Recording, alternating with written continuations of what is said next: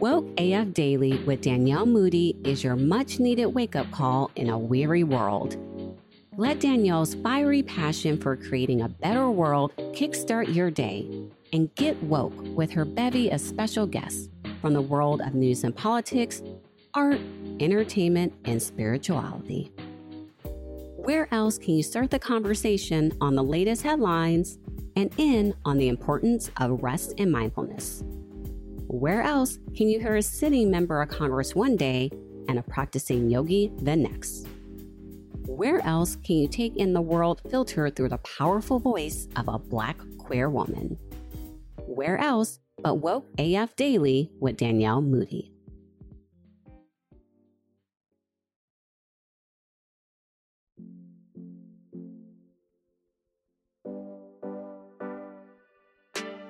Welcome back, Brown Girls. I'm Ashanti, the host of the Brown Girls Guide to Politics. Today, we're talking about a very serious issue: gun violence. Gun violence continues to be on the rise in our country. Just this year alone, we experienced awful tragedies in Buffalo and Uvalde, happening only 10 days apart from one another. These shootings shocked our nation and left us hurt, heartbroken, and angry. They're happening so often that sometimes it feels like the government is not doing anything to make real change. For today's episode, we wanted to ask, how can we reduce gun violence in our country? What more can our elected leaders do? And how can we be the change makers in our communities? My guest today can give us an insight into these questions. Today, I'm speaking with Monisha Henley, the Managing Director of State Affairs at Everytown for Gun Safety, a nonprofit organization that advocates for gun control. Monisha has experienced gun violence in her own life, which has led her to join the fight for gun violence prevention. Before we speak to Monisha, I want to chat about the recent gun bill that became law this past summer. Here to join me today is BGG producer Chelsea Daniel. Hey, Chelsea. Hi, Ashanti. On June 25th of this year, President Biden signed a gun safety bill. This is the first major gun safety legislation to be passed by Congress in nearly 30 years. And it was a response to the two mass shootings that happened only a month prior in Buffalo and Uvalde. The law gives states funding for intervention programs like mental health in hopes to prevent guns from getting in the hands of those who are a threat to themselves or others. This bill is a small step, but even President Biden admits that it could do more. I am happy that any change is being made at all. However, I think there needs to be more change set forth in policymaking. I grew up in a city where I heard gunshots at night pretty often, and I have cousins who lived around the corner from a shooting where a young boy was killed. My cousins were too scared to go to the bodega to get food or go to the grocery store alone. This should not be the norm, and big change really needs to happen. What was your reaction to hearing about this law? I was actually excited about the law because it is a long time coming. Like you, I grew up in a neighborhood where gun violence was definitely something that you dealt with on a daily basis. And when I think about mass shootings, the first mass shooting for me was Columbine. I was in high school during that time, and I remember coming home, turning on the news, and you're seeing kids your age that look just like you climbing out of windows, carrying friends who had been shot. And to think now it's taken this long for us to just actually get some type of action in Congress. And we know that there's been tons of mass shootings since then. So I'm really glad that the bill got passed, but there is way more that we can do. And what we have to think about is what is really stopping us as a country, what is stopping us as elected officials to take a much larger step. And I think we have to acknowledge the fact that the gun industry still has a huge hold on elected officials and politicians and just overall money in this country. I do think the mental health piece is a huge step in this bill, especially for communities of color investing in mental health. We know that so many people who have been shot, unfortunately, has been at the hands of someone who is suffering mental illness. And we also know from communities that have already implemented these intervention programs when they're sending mental health aides instead of the police, it leads to a much better situation.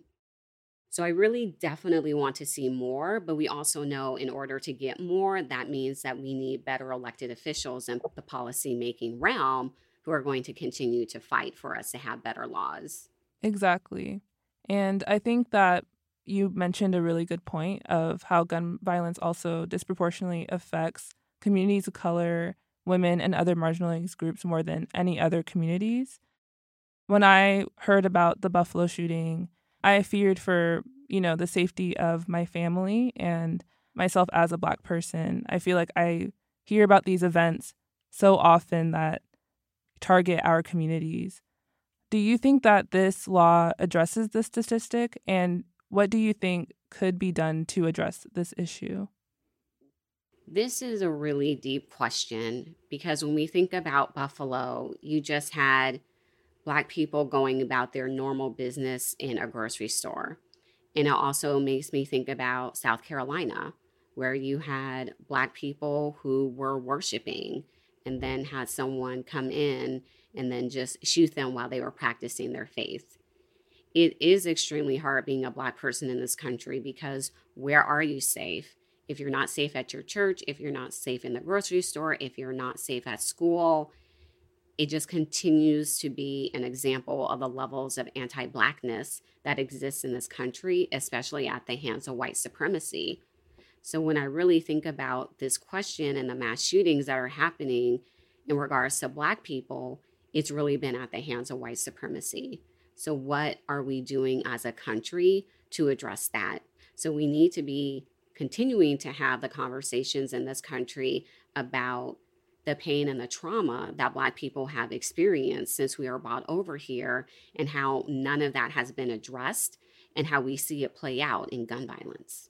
And I'm glad that with this shooting, we even had President Biden admit that it was a racialized offense and that we can have more open conversations in our country about the truth behind these shootings and behind the violence that occurs in our communities. Yeah, and what President Biden said is very important. You have to call it out because if you don't call it out, then it just seems like another random act of violence. And we know what happened in South Carolina, what happened in Buffalo. Those were not random acts of violence. Those were targeting Black people. And I really want to see more of this from President Biden as a white man who has lived through so much. When he says it, it is important and people do listen. Exactly. I appreciate you coming on the show, Chelsea. Thank you so much, Ashanti. We'll dive into more with our guest, Monisha Henley. I hope you find hope in this conversation. Monisha, thank you so much for joining us today. Welcome to the Brown Girls Guide to Politics. How are you? I'm doing well. How about yourself? Doing good, doing good. You know, these midterm elections are right around the corner, so lots going on. There sure is. 27 days, I think, is the count. Oh, my goodness. My stress level just went up. Sorry. No. We're in that final sprint. We are. And like whenever I hear like the actual days, it just becomes more and more real. But we're definitely going to talk a little bit about the midterms today. But first, please tell the BGG listeners a little bit about yourself and Everytown and what Everytown does. I'm a huge fan of the work, so I'm excited to introduce the organization to new people. Well, thank you so much. I'm Monisha Henley. I am the Managing Director of State Government Affairs here at Everytown. This work is so personal to me. I am originally from Wilmington, Delaware, and unfortunately, Wilmington is a small city with a large gun violence problem. And it was not unfamiliar to me to be told by my father that I couldn't go to the corner store because there was activity happening. One of my cousins was shot and luckily survived when she was just picking up some Jamaican food. Mm. And then, unfortunately, my sophomore year in college, I was at a small school in North Carolina. I was on my way to a party and I heard screams and I heard pops and I didn't know what was happening. And it turned out that there had been an argument between two football players, one from a rival school, one from my school, who got into a dispute about a football game. And as a result, somebody pulled out a gun and I lost a friend that day. And my story is not unique. Unfortunately, way too many of us are touched by gun violence in America. And I'm lucky to work for an organization like Everytown, which is the largest gun violence prevention organization in the nation. We have nearly 10 million supporters, which include parents and students and survivors and educators and just, Americans fighting every day for common sense gun safety. And it's a privilege to get to do this fight every day on the ground with our volunteers and with legislators and our champions. Yes. And I want to dive a little bit more into your story. You gave us a little snippet of why this work is so personal to you.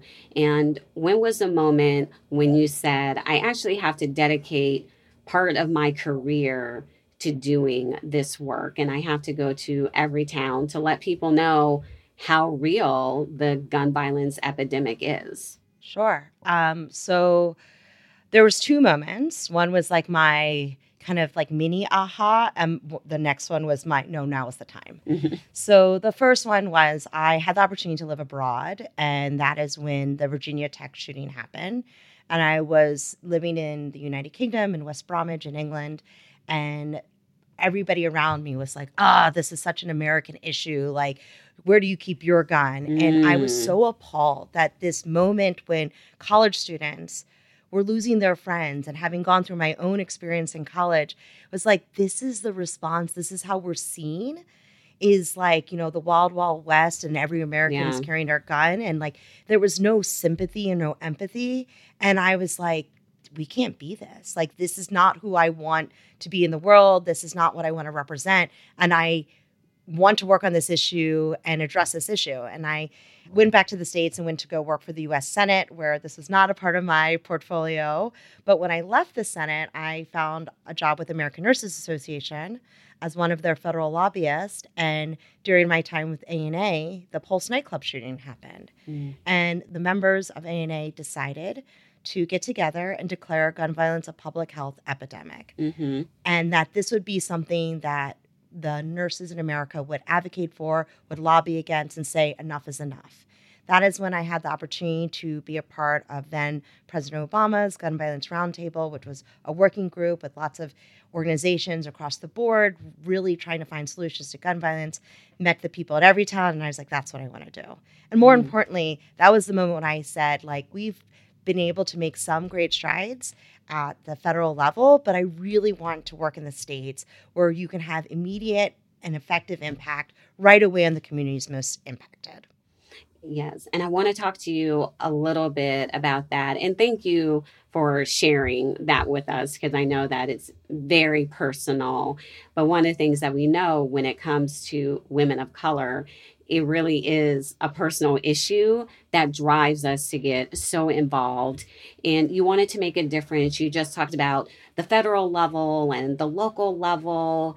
And how did we kind of even get here? And what kinds of legislation are you hoping to see pass? Because we'll talk a little bit more about the work that Congress and Biden Harris were able to do, because I'm really excited about it. But why? Just why, when we even started to see this, were we not able to get it under control? And I remember reading a story about airport security and how airport security evolved. And decades ago, literally people hijacking planes like became a thing until people were like, wait, this could get serious and deadly. So that's when we started to have airport security. So we saw, especially after gun laws got loosened under certain presidential administrations, they got bad, but we still didn't do anything. We didn't do like we did with airport security, where people are still taking off their shoes unless you got pre-check and clear and all of these things. But I think it's like, why is this? Why? Yep. Yeah, and something that I think we can acknowledge is that gun violence has gotten worse year after year, as you've already said. This is a uniquely American problem, and it really comes down to something really simple, that the gun lobby and its friends, some of them lawmakers, some of them constituents, were committed to saying that this is who we want to be. And we saw year after year, especially at state houses across America, this guns everywhere agenda where bad policies were put in place to make it easier to not only obtain a gun, but for it to end up in a violent outcome. And I think the thing that we are seeing is that there has actually been real momentum in the last 5 years where instead of treating gun violence as this third rail issue of something we just don't talk about, we just don't say that here, that we're saying, no, we're going to talk about this. We're going to bring this up at our Thanksgiving dinner table. We're going to bring this up in our conversations at schools and in school board meetings. We're going to bring this to the legislature and say, enough is enough. We're done with these bad policies, and we're going to do something about it. And I think that is why you have started to see a real shift. And I honestly have to give a huge credit to the students in Parkland who were using their voice and raising their voices and demanding attention and saying, now is time.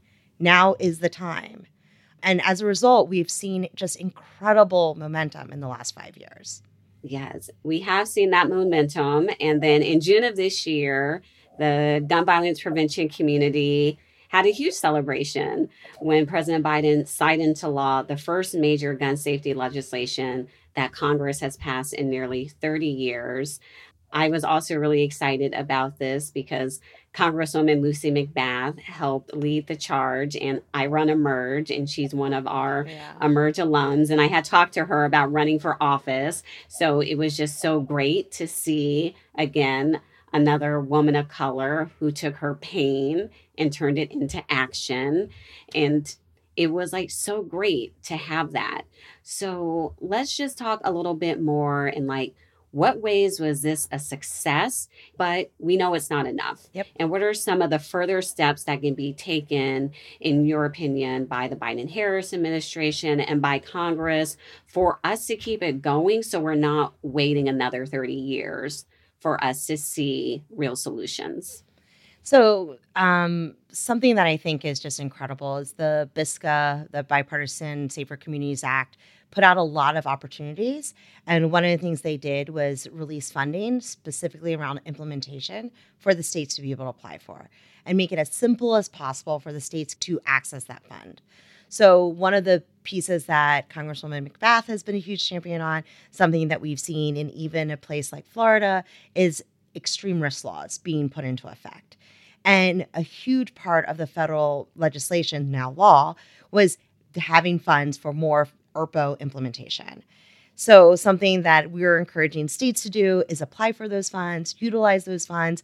I always say the law is only as good as it's being practiced. So making sure people know that the law exists, knowing how to utilize the law, making sure that the courts are aware, that law enforcement's aware, that all the partners that we need to make these things go from something on a piece of paper to real are a part of those conversations. And there has been great engagement with that. Biden-Harris administration has already led a couple of roundtables where they've brought together state lawmakers to talk about how they can be supportive of implementing those types of policies that came out of the federal law. The other big piece, which is also related to funding, is CVI funding, is making sure that violence intervention programs are getting the funding that they need because they are addressing the community most disproportionately impacted by gun violence, and making sure that those folks who are running and leading those programs are not constantly thinking about how do we get the dollar and cents to keep going, but that they're able to have their local partners, their state partners, their federal partners providing that funding streams to them so they can keep doing the incredible work that they're doing in those communities. And that has been a huge shift in the work that we've seen, not only from what happened with the federal legislation, but also with the states.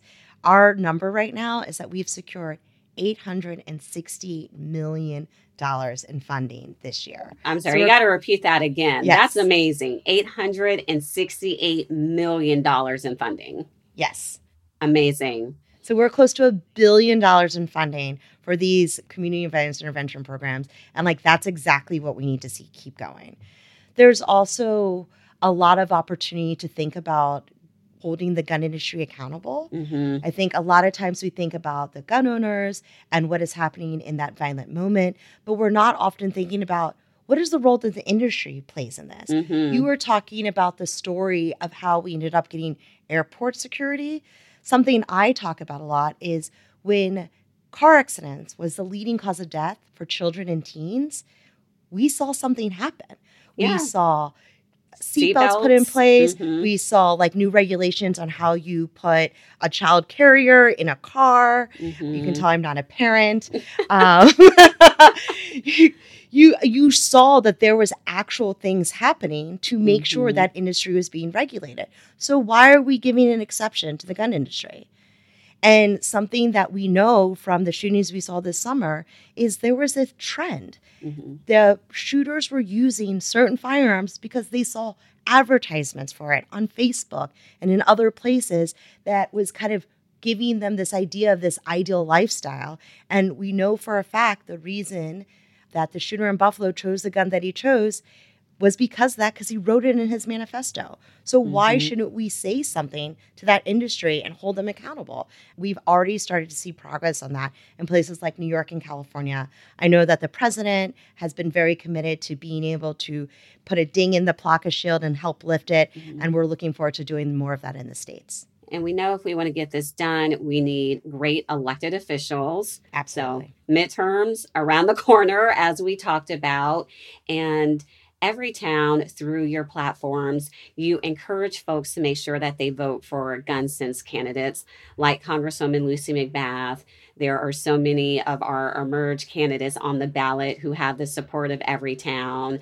I even love seeing them when they come to our program and they're like, I learned of emerge through every town and I want to help make a difference on gun violence prevention. So we know that it starts with having those great candidates. So tell the listeners a little bit more about what being a gun sense candidate entails and why this election is so critical to gun reform.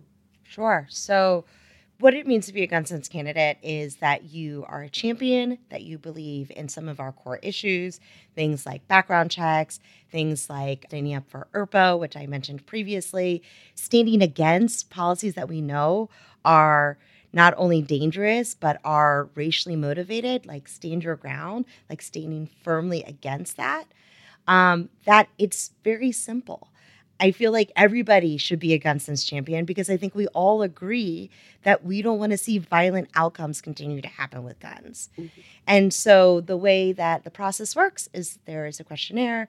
You fill it out if you're running for local to federal office. And then if you've done the process accordingly, you're receiving the distinction. And it's just something we are so proud of because our goal was not for this to be just an endorsement, but it was really to just show how many people are with us and how many people are putting that check mark next to their name saying, yes, I stand on this issue. Mm-hmm. For far too long, we saw that NRA elected officials would wear their A rating from the NRA proudly, and we've now seen the balance of that of people wearing their F rating proudly and getting that distinction. I know that you were talking a little bit about the where, so happy to talk about why these races are so important, especially the governors. We have 36 governors on the ballot.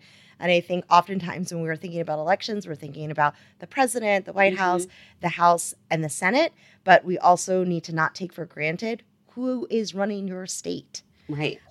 So let's dive into that a little bit because most people won't really think about the fact that the governor may have a role to play, a mayor may have a role to play, state legislators may have a role to play. So give us a little civics education on just a few of the different elected offices that play a role in gun violence prevention. Sure. I will say every role plays a role in gun violence prevention. If you are an elected official, you have power to do something on this issue. From your school board to your city council to, as you mentioned, state legislators to the governor. They all have different powers. They all have different authorities, but they all have an opportunity to really make an impact. Just recently, Honolulu City Council and the mayor put out an ordinance around sensitive places and where guns could be carried in Honolulu. And this is such an incredible use of their power as a city, as a county, to say, like, we're not going to let you do that here. And by putting in those types of ordinances and those regulations, it makes it easier for the state to say, oh, well, one of our largest counties, one of our most populous areas did that. Why aren't we doing that at the state level? Thinking about how your legislators can be advocates and champions, and most importantly, they work for us. We are the constituents. We are the voters, and reminding them, like, whoa, whoa, whoa, I didn't sign up for you to do that. This is what I want you to do. And making sure that they're hearing from us on a regular basis on how we expect them to use their vote, use their power, and use their authority. And our local legislators, our state legislators, they're in our neighborhoods. Like, they are not traveling necessarily from their home to DC every day. They're at home in our communities, and we should be holding them accountable for this issue. And then governors have extreme executive power that they are able to utilize and exercise. Not quite what the president has, but they still are in charge of their domain and should be looking at doing things like creating an office of violence intervention. We saw this happen in a place like Colorado. We know that here in New York, which is where I am, that they have similar programs, and just encouraging more governors to really lean into their power, which is why it's so important who's at the top. Because you can live in a state like Maryland, which we consider bright blue. But if you have a Republican governor, that means that he can veto all those incredible bills that the legislature is passing, which is what happened. And so, like, not taking any of this for granted. You're right. They work for us. We can't take anything for granted. And again, I just love the work that you all do with the Gun Sense candidates.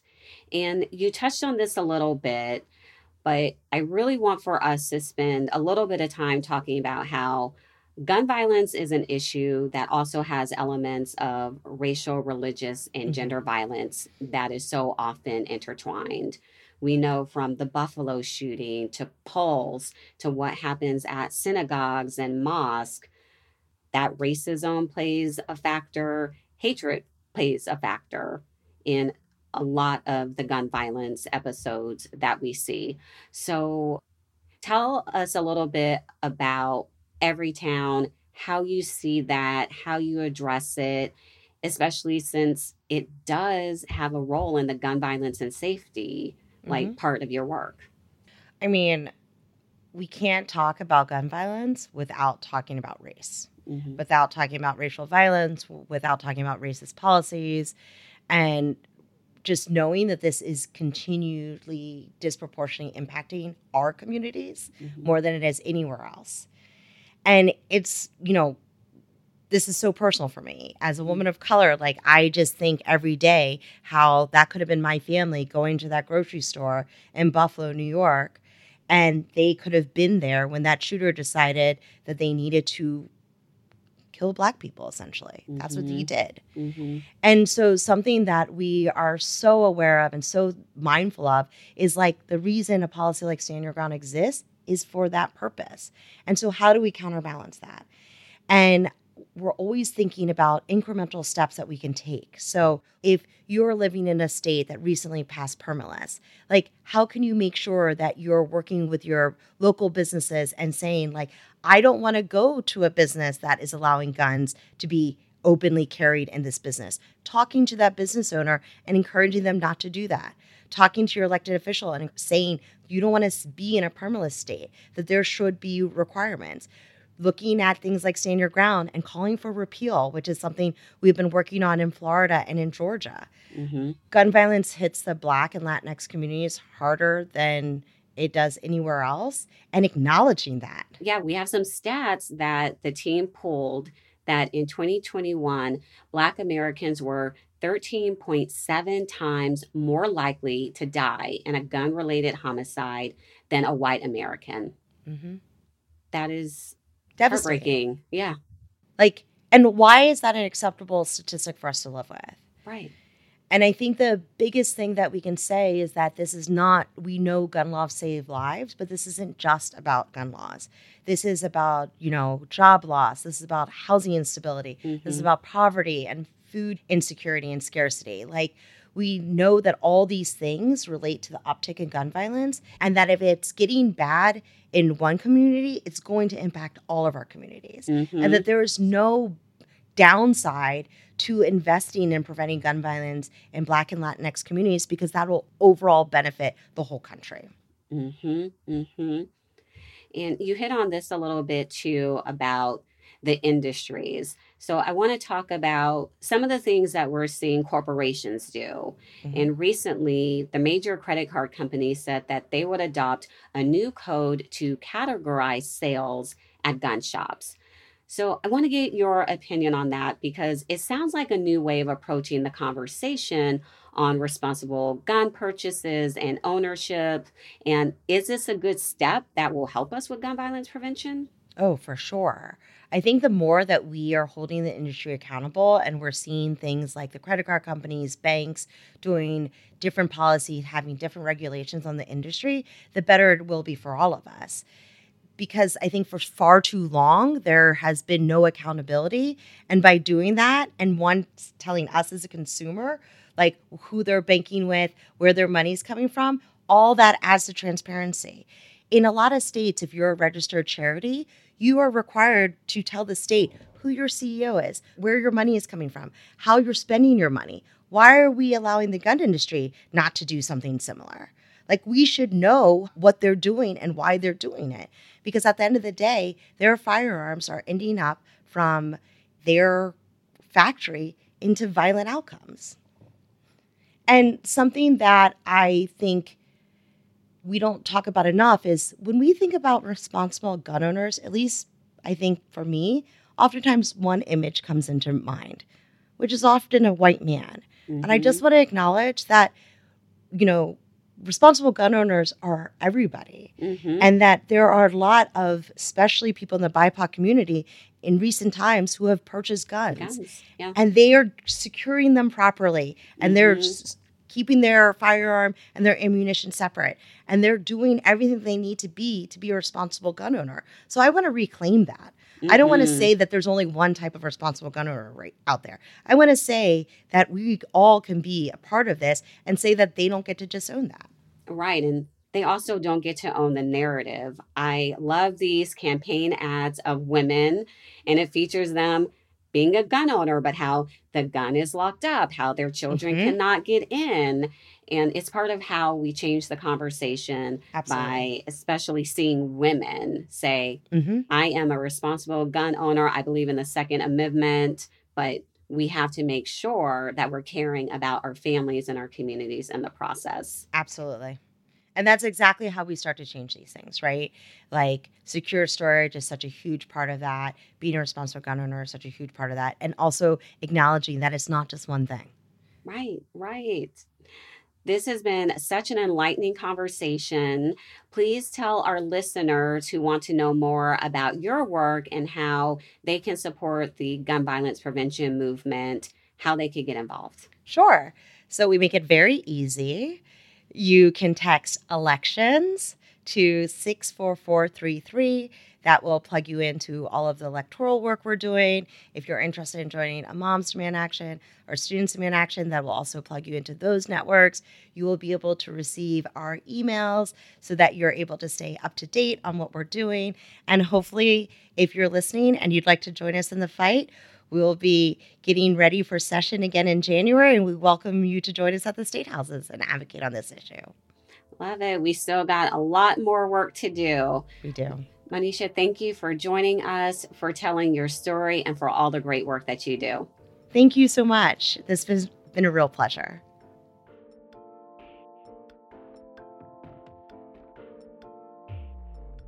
Today, we are going on the scene with Enzari Kepra, who talks about her work in the gun violence sphere. She has experienced gun violence in her own life and used that experience to create Project Orange Tree. Today, she discusses how people can become informed about gun violence prevention and make a difference in their communities.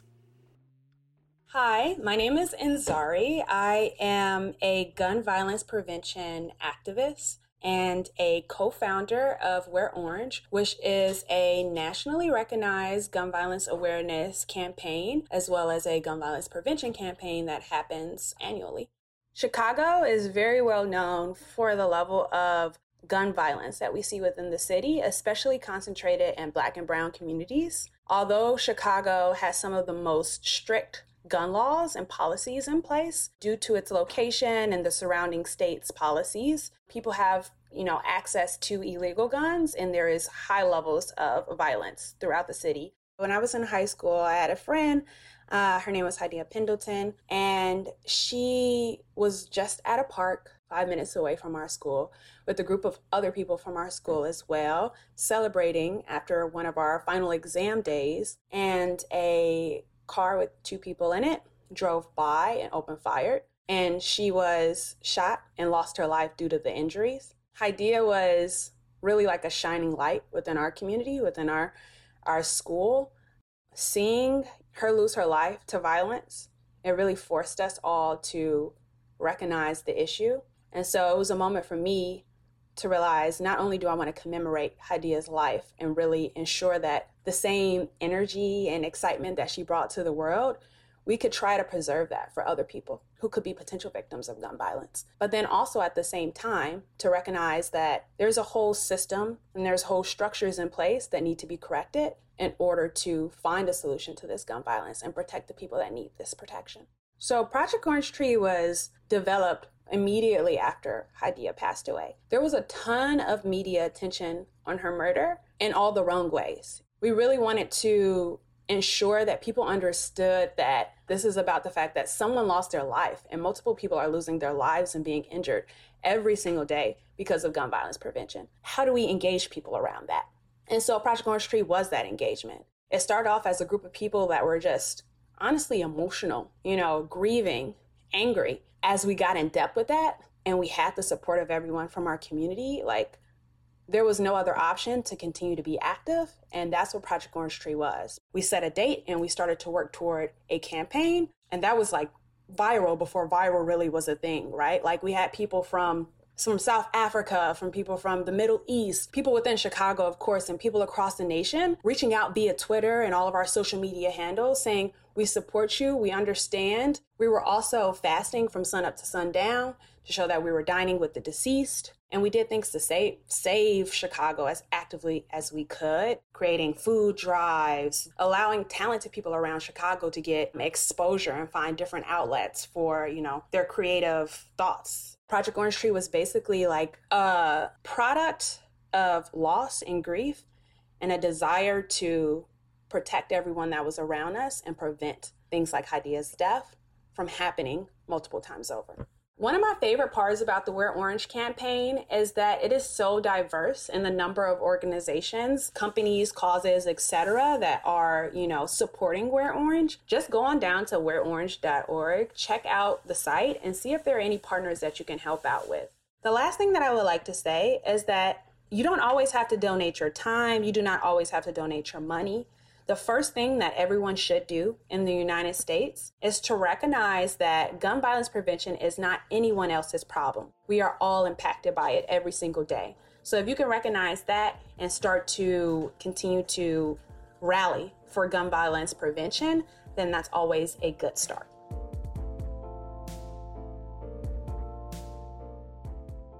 Grassroots supporters across the country are making their voices heard this election season because their voices have an impact. ActBlue's secure online fundraising platform is trusted by millions of small dollar donors who are driving the change they want to see. At actblue.com/directory, you can find and contribute directly to the groups and causes that matter most to you. So head to actblue.com/directory to take action today.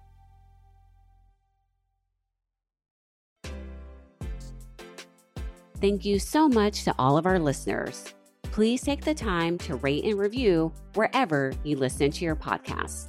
It really helps us out. For more information on the Brown Girls Guide to Politics, check us out at thebgguide.com and on Facebook, Instagram, and Twitter at The BG Guide. The Brown Girls Guide to Politics podcast is produced by Wonder Media Network, and you can find them at wondermedianetwork.com.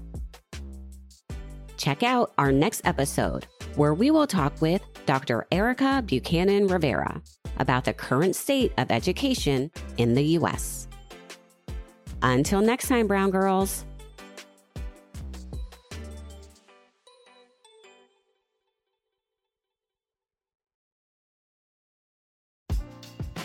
It's no secret that Hollywood has become increasingly vocal about their politics in recent years.